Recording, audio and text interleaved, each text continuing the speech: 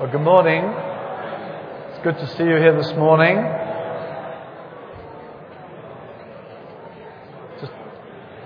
Just a quick word to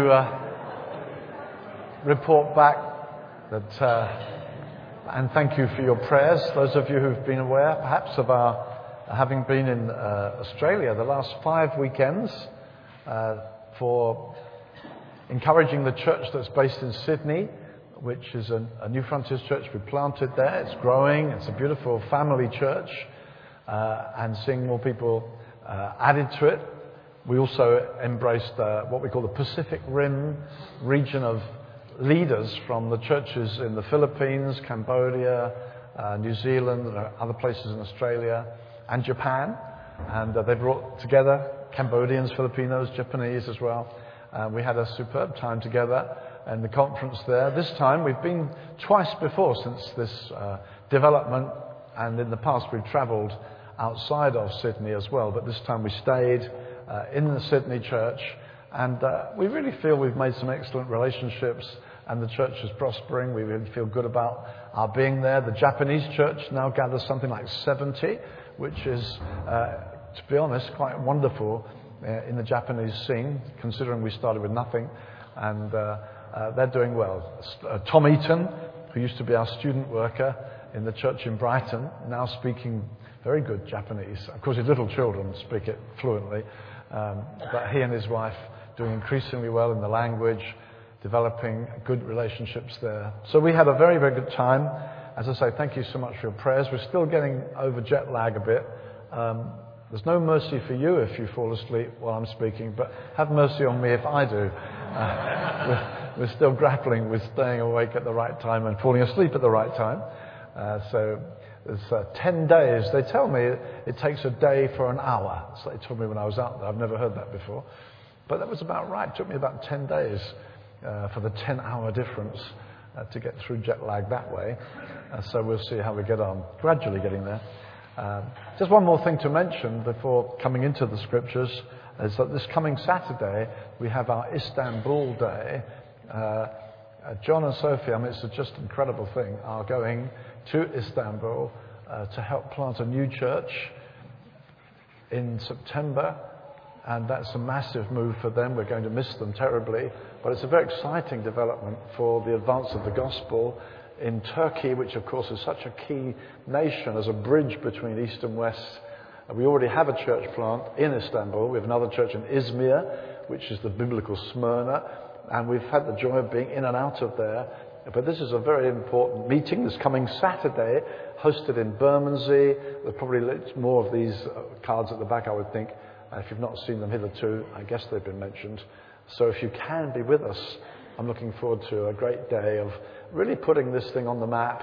More and more prayer, endorsement, perhaps people saying, I'd like to go as well, short term or long term, for this exciting adventure of planting a church in Turkey. So let's keep praying for John and their family, and if you can be with us on Saturday, or remember praying for us, that would be excellent. Okay, it's Bermondsey, it starts at 10 o'clock next Saturday. There's a meal thrown in, so get there, okay? Be good.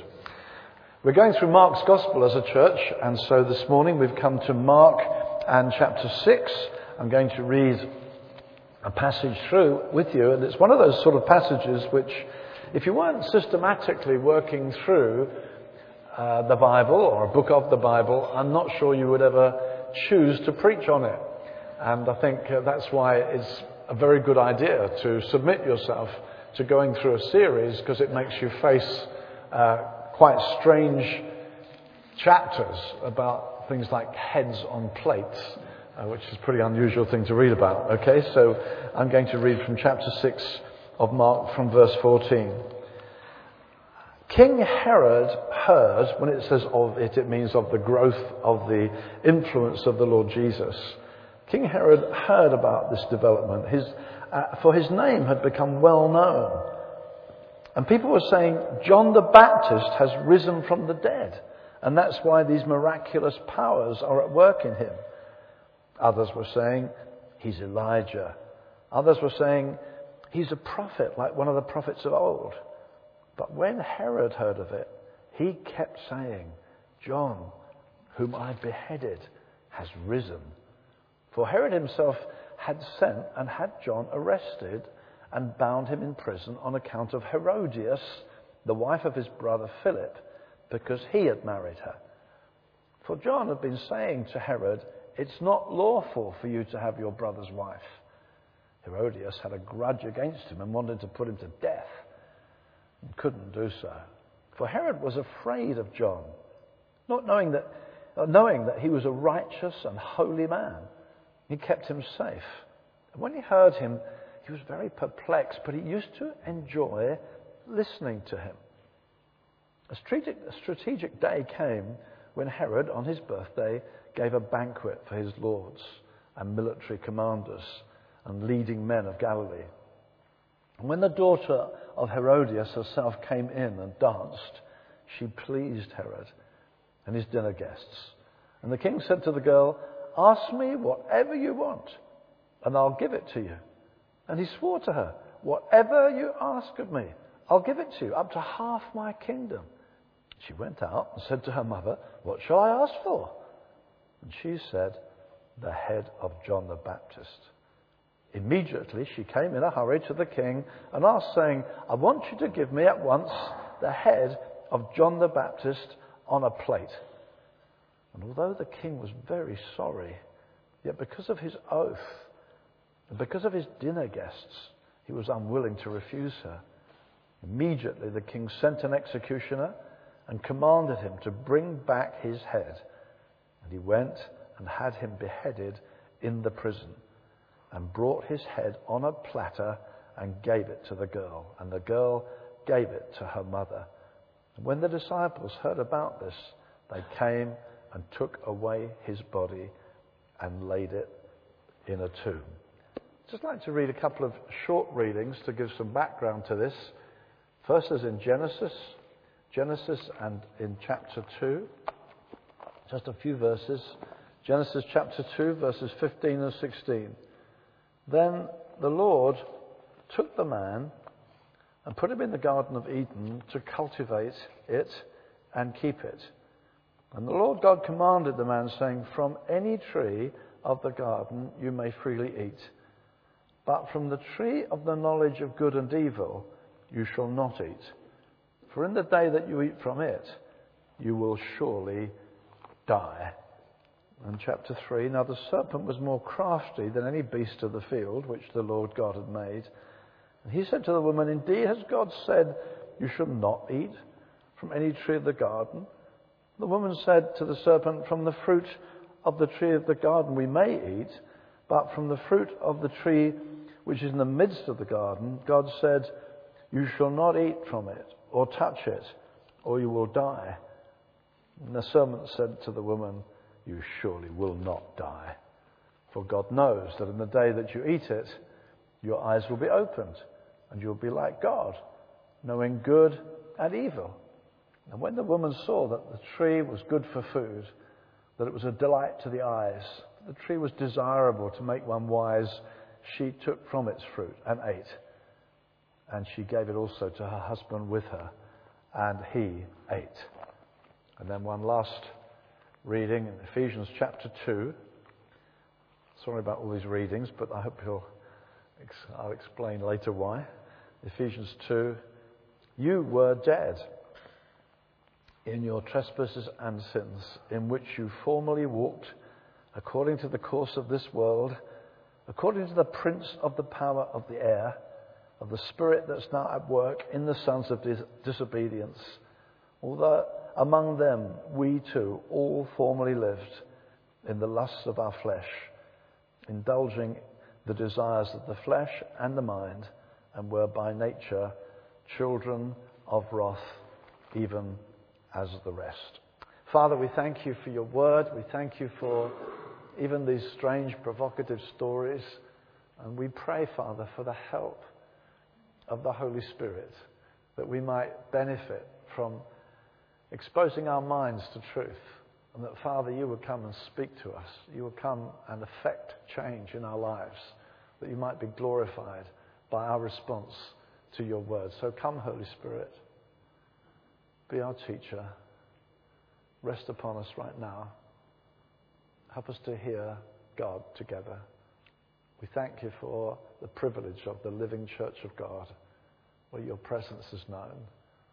Come and teach us, we pray, Father. In Jesus' name, amen. Amen. I guess Christmas is long behind us now, but one of the things I love about Christmas is that they love to bring out these old movies again. And I think the one that I always look for and so enjoy is the story of Scrooge.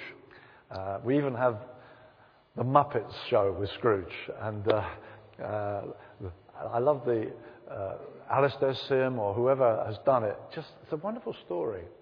It's a story about an awakened conscience, about someone who lived in a certain way and then his eyes are opened to how he's been, and he's shocked and awakened to change. And of course, great playwrights, whether it be Dickens or whether it be Shakespeare, often turn their plots on moments of awakened conscience.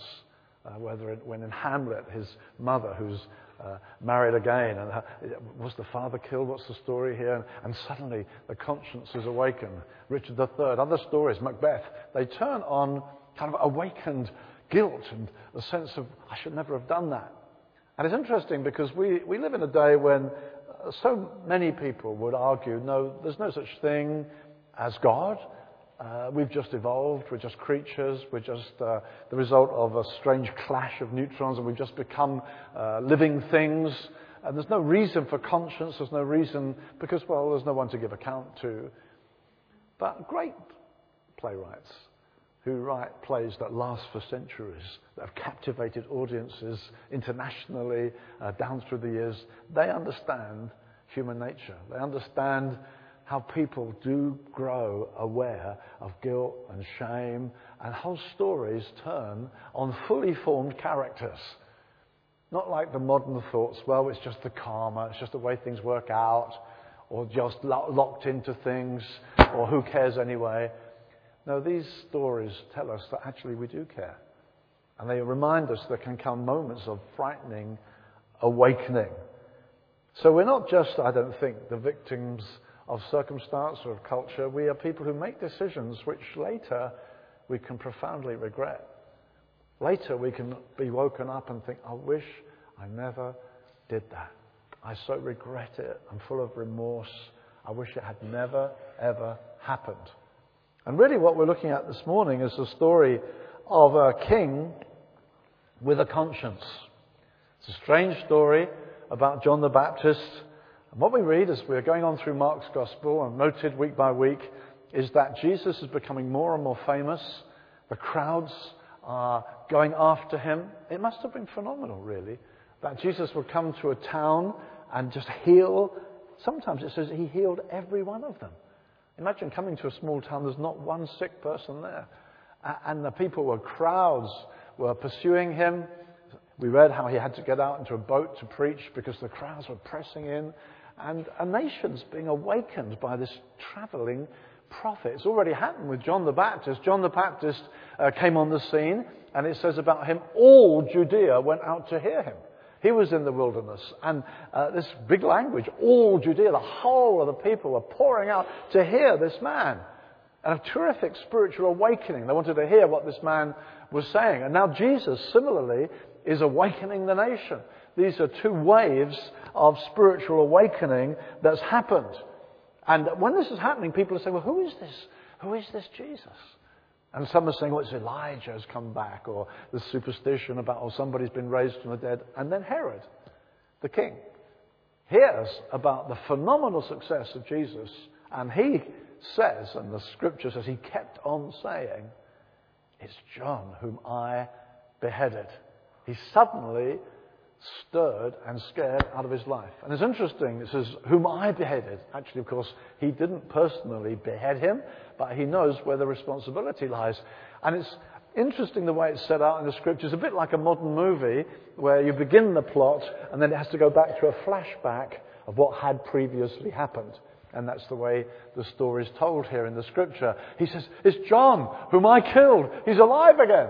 And then the Bible goes on to say, because this is what had happened. This is what had happened. John the Baptist had preached. Great crowds went out to hear him. And he's calling for national repentance. He's calling for the people, come back to the God that this nation has always served. You're drifting so badly. And then he specifically turned on the king and accused him of breaking God's law by taking his brother's wife and marrying her. He said, I want this woman. And she's married to his brother. But he wants her, so he just takes her. And says, she's going to be my wife. I mean, I'm the king, I'll do what I like. He has absolute authority, he does what he pleases, and this woman pleased him. So he took his brother's wife and made her his wife. And John the Baptist had preached against him. He kept on saying publicly, he's not hidden away in some synagogue, he's out in the open air, and he's publicly accusing the king of acting grossly and immorally and against the will of God. So he's doing this, and it's interesting to notice that Josephus, the Jewish historian, says at this time the nation was ashamed of its king and that the nation was getting into a shameful place. So Josephus, the Jewish historian, backs up this biblical story. So often that is the case. Other historians endorse what the Bible says actually happened. And he says the nation was very ashamed of King Herod. Because King Herod had just taken John the Baptist and killed him. Now it's interesting to see what he did. It says, first of all, he knew he was a righteous man. He knew he was pious. Okay, in verse 20 it says, he knew he was a holy man. John wasn't lacking authenticity. He came from a godly home. His parents were priests. The Spirit of God came on him in his mother's womb. He was birthed with prophecy over him that he was going to be a voice to the nation. He was going to bring the nation a challenge. And he was a genuinely dedicated man.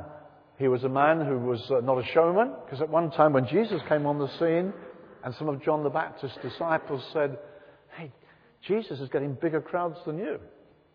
And John the Baptist said, no, that's fine. I must decrease, he must increase. I only have what God's given me. This was a pure, godly man. And Herod knew that. The Bible says he knew he was a righteous man. So he was pious. But he was also powerful. So when he preached, although he preached in the wilderness, people flocked out to hear him.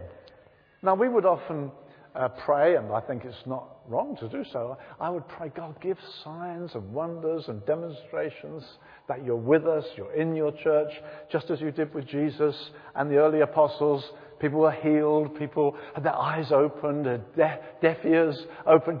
God did wonderful things to attest the gospel. Lord, please do that. And God does do that. But it says of John the Baptist, he did no miracle. He didn't perform any signs and wonders. But still God was powerfully on him in such a way that people flocked out to hear him.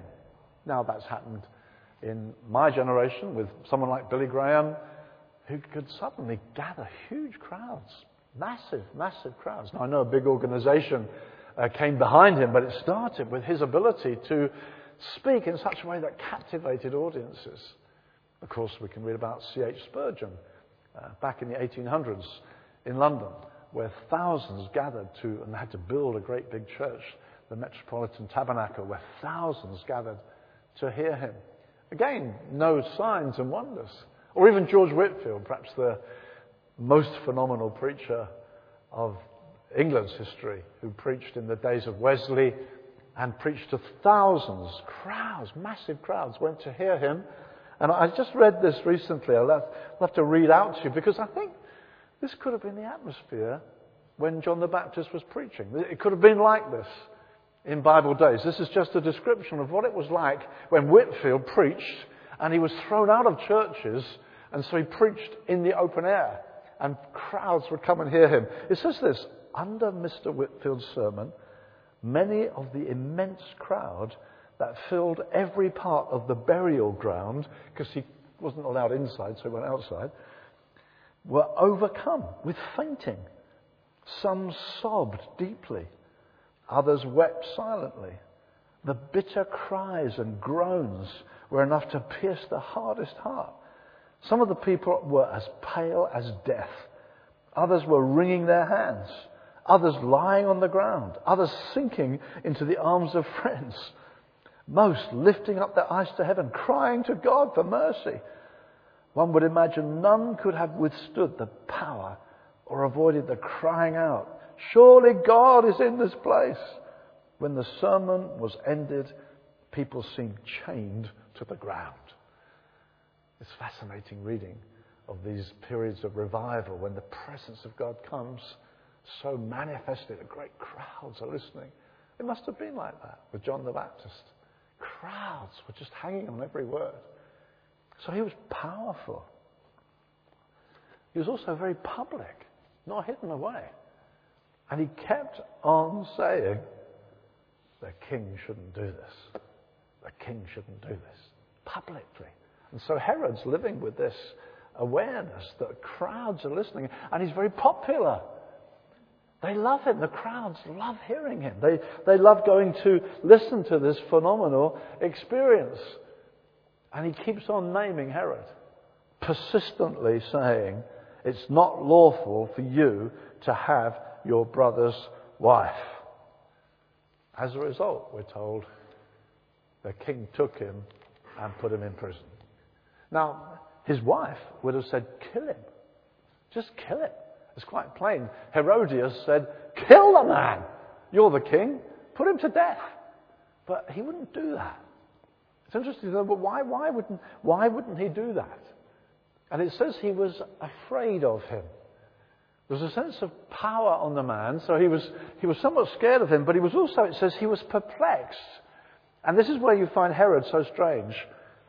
He said, but I'm going to stop his public voice. I'm in control. I'm the king. I'm taking him out of the public scene, but I'm not going to kill him. It's almost like I'm not as bad as Herodias. I won't destroy him, but I'm not going to let him carry on doing this, so I will imprison him. I'm in charge of this situation. I'll imprison him. And it says, he was also aware that he was massively popular, so he's a bit of a politician. He doesn't want to go against the crowd, so he just imprisons him. He doesn't get the reputation, you slaughtered him, no, he's alive. And then this strange thing, he used to enjoy listening to him. You think, what a strange deal is this? There's something that fascinated Herod about the power on the man, the kind of charisma about him.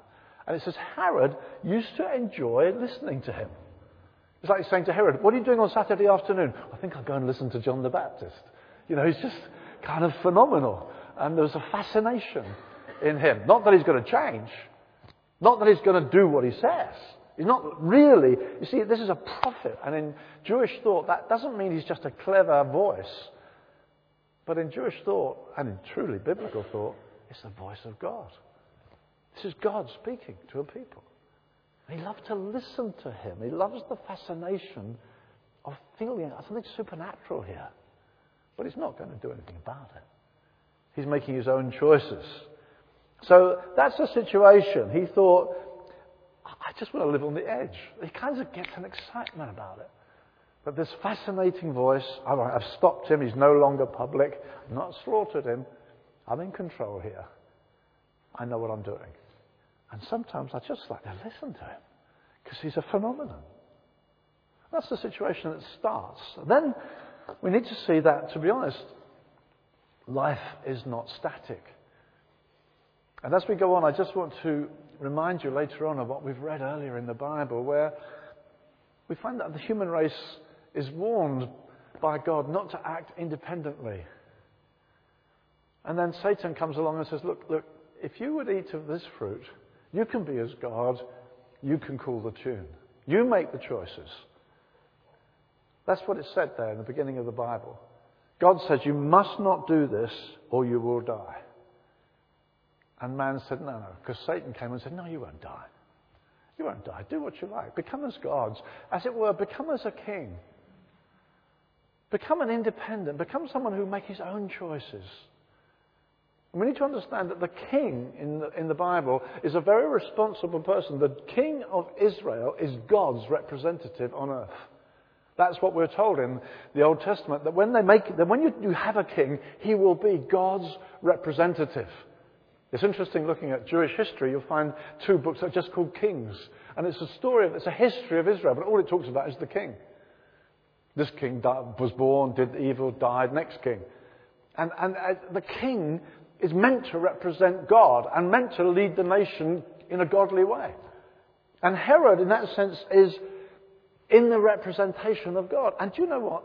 God says, I make man in my image. And the dignity of the human race is that we are meant to represent God. God has made man in his image, in his likeness. And God takes sin seriously because he takes mankind seriously. He's given us a certain dignity.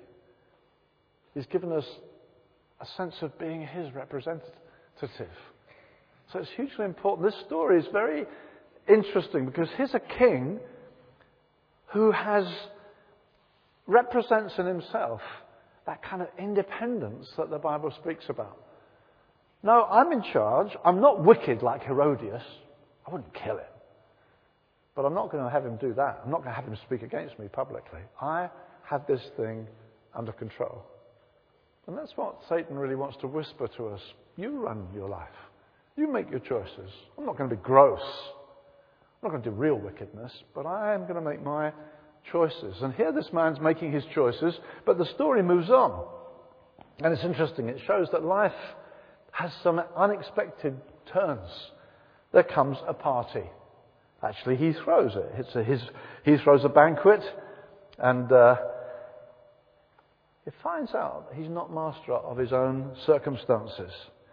There came a strategic day. It says in the New International Version, an opportune time.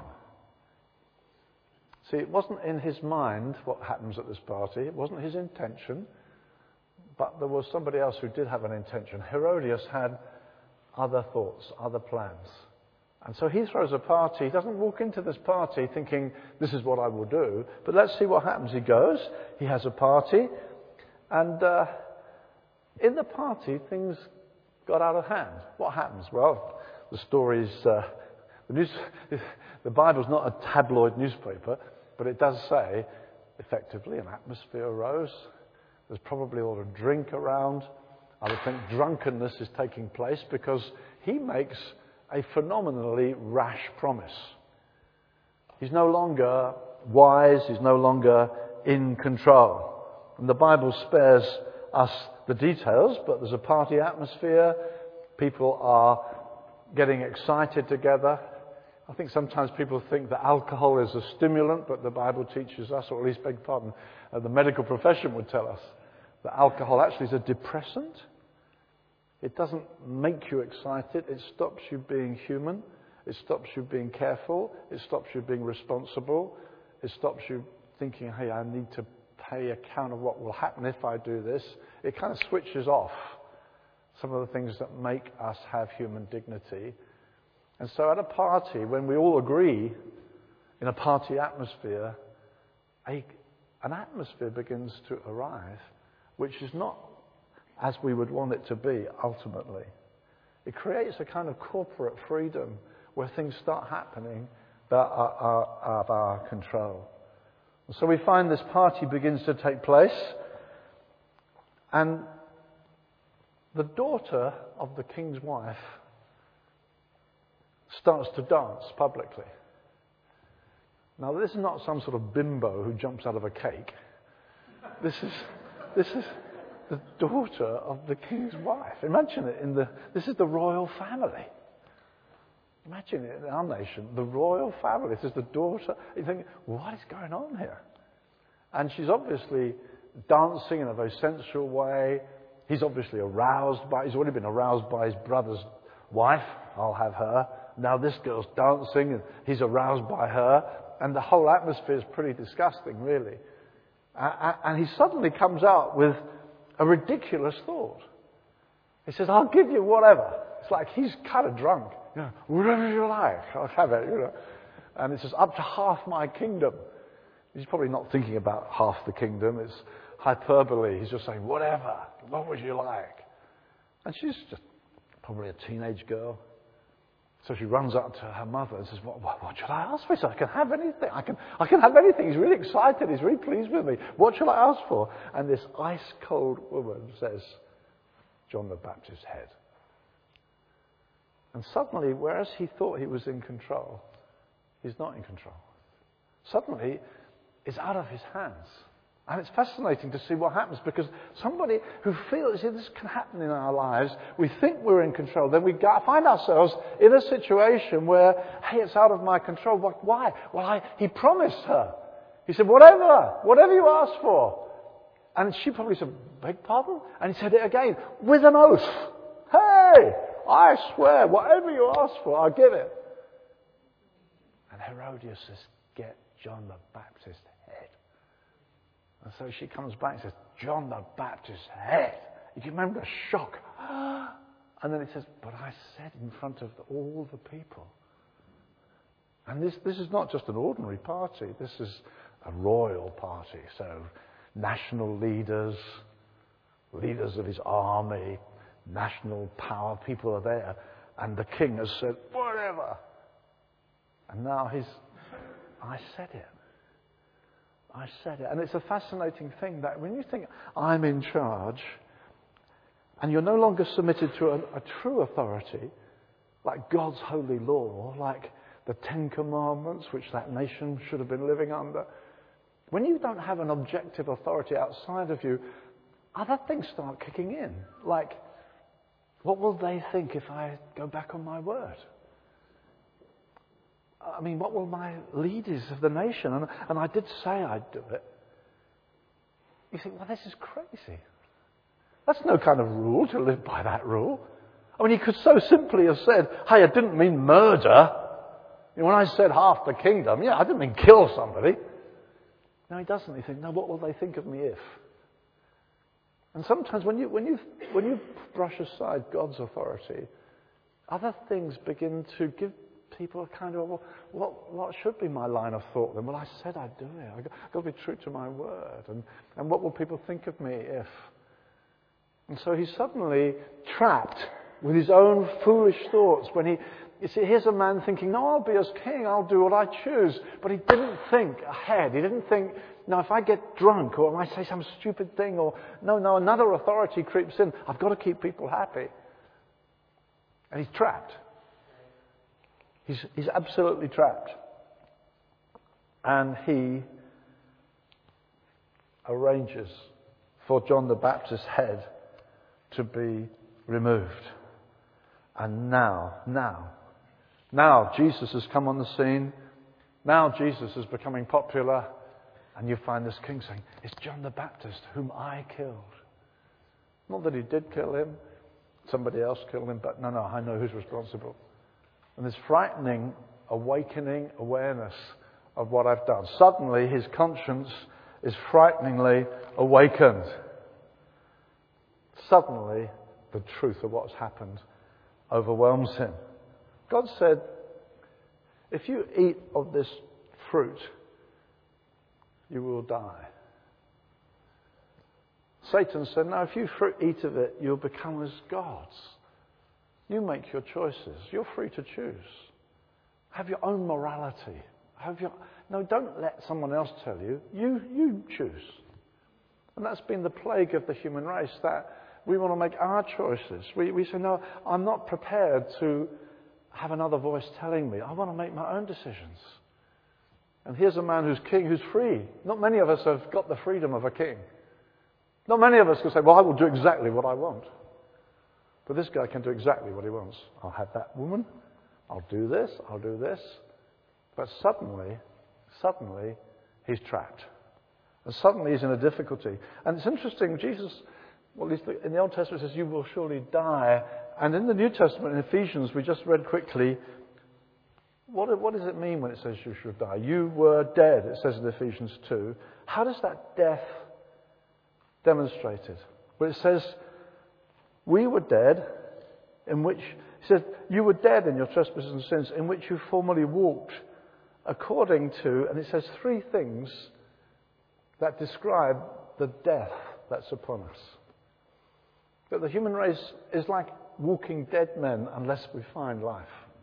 unless we find a Saviour, unless we find someone who can release us. And the three things characterizing our death are here in Ephesians 2. You walked according to the course of the world. In other words, what the world thinks will dominate our thinking. And so Herod is trapped here, and he's thinking, I don't want to kill him. I know Herodias would, but I wouldn't. That's not my choice. But what will people think if I don't? What will people think? He said. And so in order to keep other people, in order to keep his own position in the mind of the world, there's an enslavement to being acceptable. And that can happen to us in all kinds of ways in terms of just being shaped by the world's values, what makes people acceptable, our conduct, the things we value, the things we prize, the way we dress, the way we conduct ourselves. We tend to want to be accepted. And that, the Bible says, that's a kind of a death. It kind of shapes you. It shuts you in to cultural acceptance, the sort of way you are. And here's this man trapped.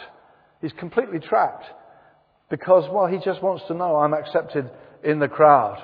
And then it says, you walked according to the course of this world, according to the prince of the power of the air that's in the spirit that's now working in the sons of disobedience. In other words, the Bible's saying there's a real power of darkness that will move in on us sometimes. And sometimes that will happen in a crowd, when you can see a crowd can suddenly become very ugly.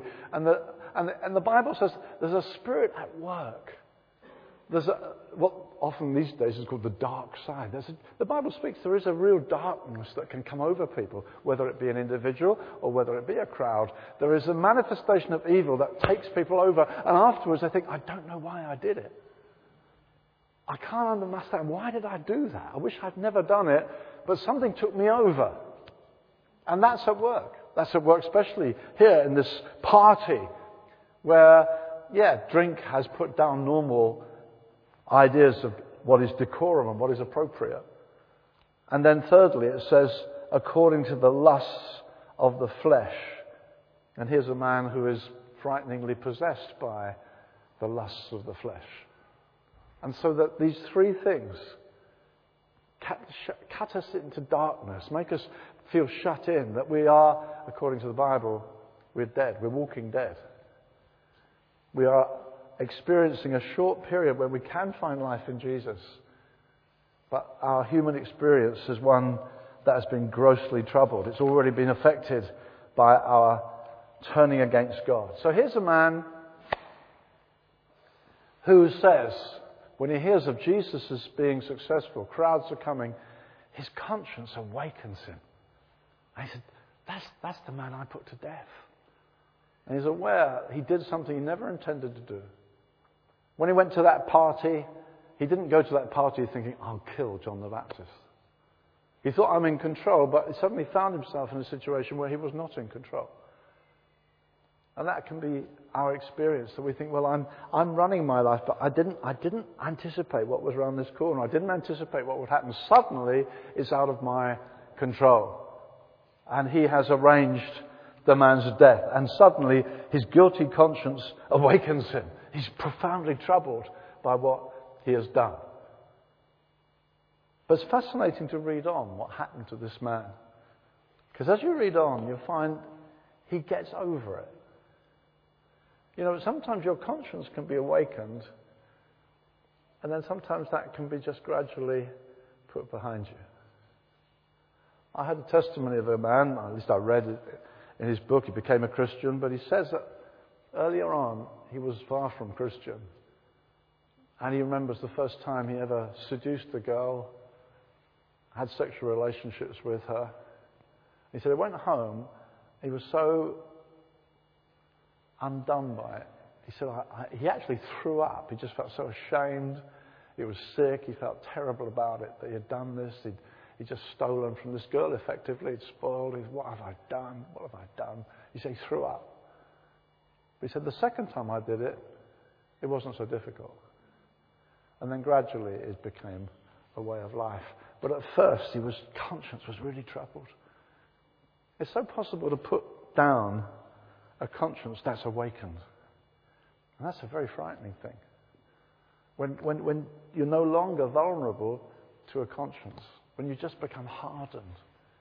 And that becomes apparent when you read on in the story, and you find, for instance, in Luke 23, that Pilate has Jesus brought to him just before the cross, and he comes to Pilate.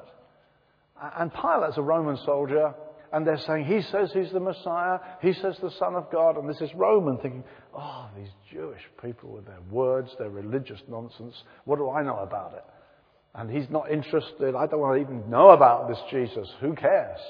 And then he finds out that Jesus, actually from Galilee, he's within Herod's jurisdiction. Ah, great, I can wash my hands of it. And so he says, I send him to Herod. And it's fascinating that this one who earlier on said, this is John the Baptist who's alive from the dead, and he's scared. Now, by Luke 23 verse 8, it says, Herod was very glad when Pilate sent him. Because it says this, he wanted to see him. He hoped he would see him perform some miracle. And it says Herod again. This strange thing. That he was fascinated with the supernatural. Fascinated. Just as he had been listening to John the Baptist, now he's saying, oh, they're going to send Jesus to me. And whereas 2 years earlier, when he first heard of Jesus, he's horrified. He's hearing his crowds. It's John the Baptist come alive. I killed him. Oh, what has happened? And his conscience is awakened. It's just slipped by. A couple of years have slipped by. He's lost that tenderness of conscience. That alarm had gone. And by now, oh, great, John. Here comes Jesus. I can see him. I can hear him. I can maybe do some miracle for me. You know, it's very frightening when our consciences are so crushed down that they no longer speak to us. It's like walking around as a blind man. When your conscience can't speak to you anymore, it's very scary. It's very alarming. A man who used to be troubled by what he had done is no longer troubled. And Jesus is brought to him. And this is an extraordinary thing that happens. That this man he's lost. He's terribly lost. There's no hope for him. He's a very evil man. And it says Jesus came and starts asking Jesus questions. And Jesus is the Saviour of the world. He's the light of the world. And this man is in such darkness. He desperately needs a Saviour. He asks Jesus many questions. And then you get this frightening phrase. Jesus answered him, not one word. And that is very, very frightening. But there can come a kind of time where God's not speaking anymore. When the opportunity for hearing him has gone. And that should really concern us. If this morning you've come as our guest, you're most welcome. We love to have guests with us. But if you haven't yet really met Jesus, do beware the danger of becoming indifferent, careless. I don't care really. I used to be worried about such things when I was young, but now, come on, we're all real here. Let's face reality. And what can happen is a kind of hardening comes over our hearts, and we don't hear anymore. We're not interested anymore. We're not fascinated anymore. Maybe early in life, I used to look at those things, but come on. And what can happen is we just get involved in sinful things, and we don't care anymore. And we're not shocked anymore. And we don't have any sensitivity to our conscience anymore.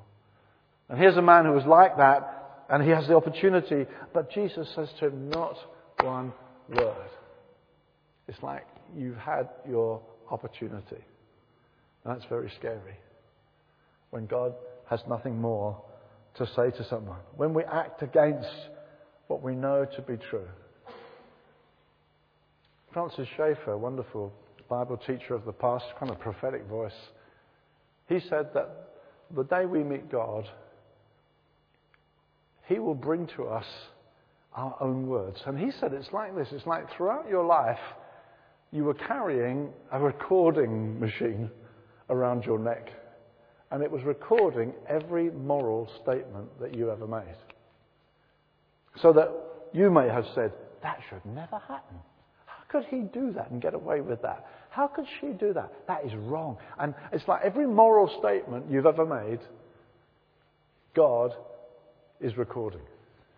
And the scripture actually, to back up this idea, that we'll be judged out of our own mouths, that we will say, that shouldn't happen.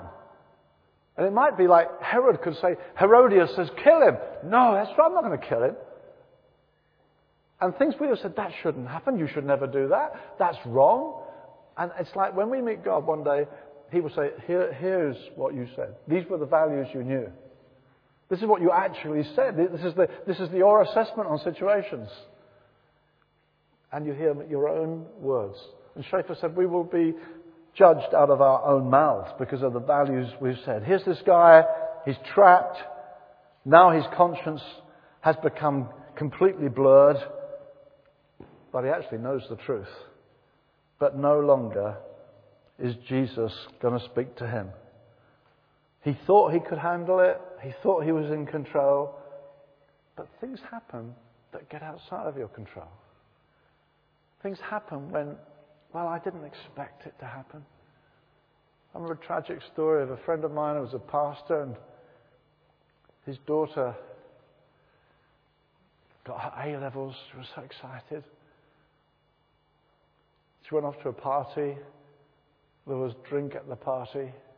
And rather like Herodias, there's somebody else at the party who's got different intention. We're just having fun. Now, Herodias she's not just having fun.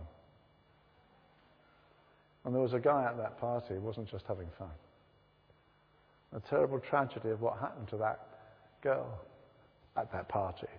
Because, wow, we're having such fun. I don't know how it happened, but it happened. And now she's pregnant. And you think, wow, what happened? And things happen. You think, well, if only we'd just been careful. If only we walked with God. If only we'd said, no, we'll do it what God says. We'll go God's way. We respect what God has to. Because things take place. And sometimes you get other value systems that click in. And, well, everybody's doing it. Well, come on. Don't hold back, everybody. Let's get into this. Wow. And then later, what did I ever do?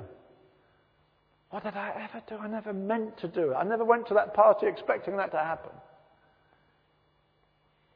And this is what the Bible's telling us, that there's danger for us. But thank God we're no longer at that place where Jesus will no longer speak a word to us. I want to encourage us that, look, Jesus is still saying, I am the way, I am the truth. I am the one who can cleanse your conscience. And wonderfully, the scripture says that when he shed his blood, he cleanses our conscience.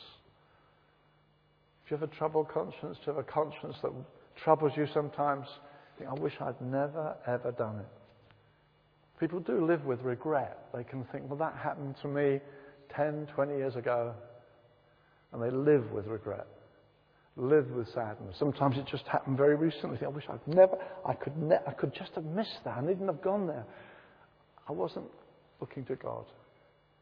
But Jesus provides forgiveness and a cleansed conscience. His blood cleanses our conscience. It's not just an external washing. We sometimes baptize people here. It looks like an external thing. No, God cleanses our conscience. He sets us free. He's offering us mercy. We can come to him and know that he still wants to speak to us. Be good for us to stand. Let's stand to worship. I'd like to lead us in prayer, and then we'll begin to worship this one. Let's just draw near to God.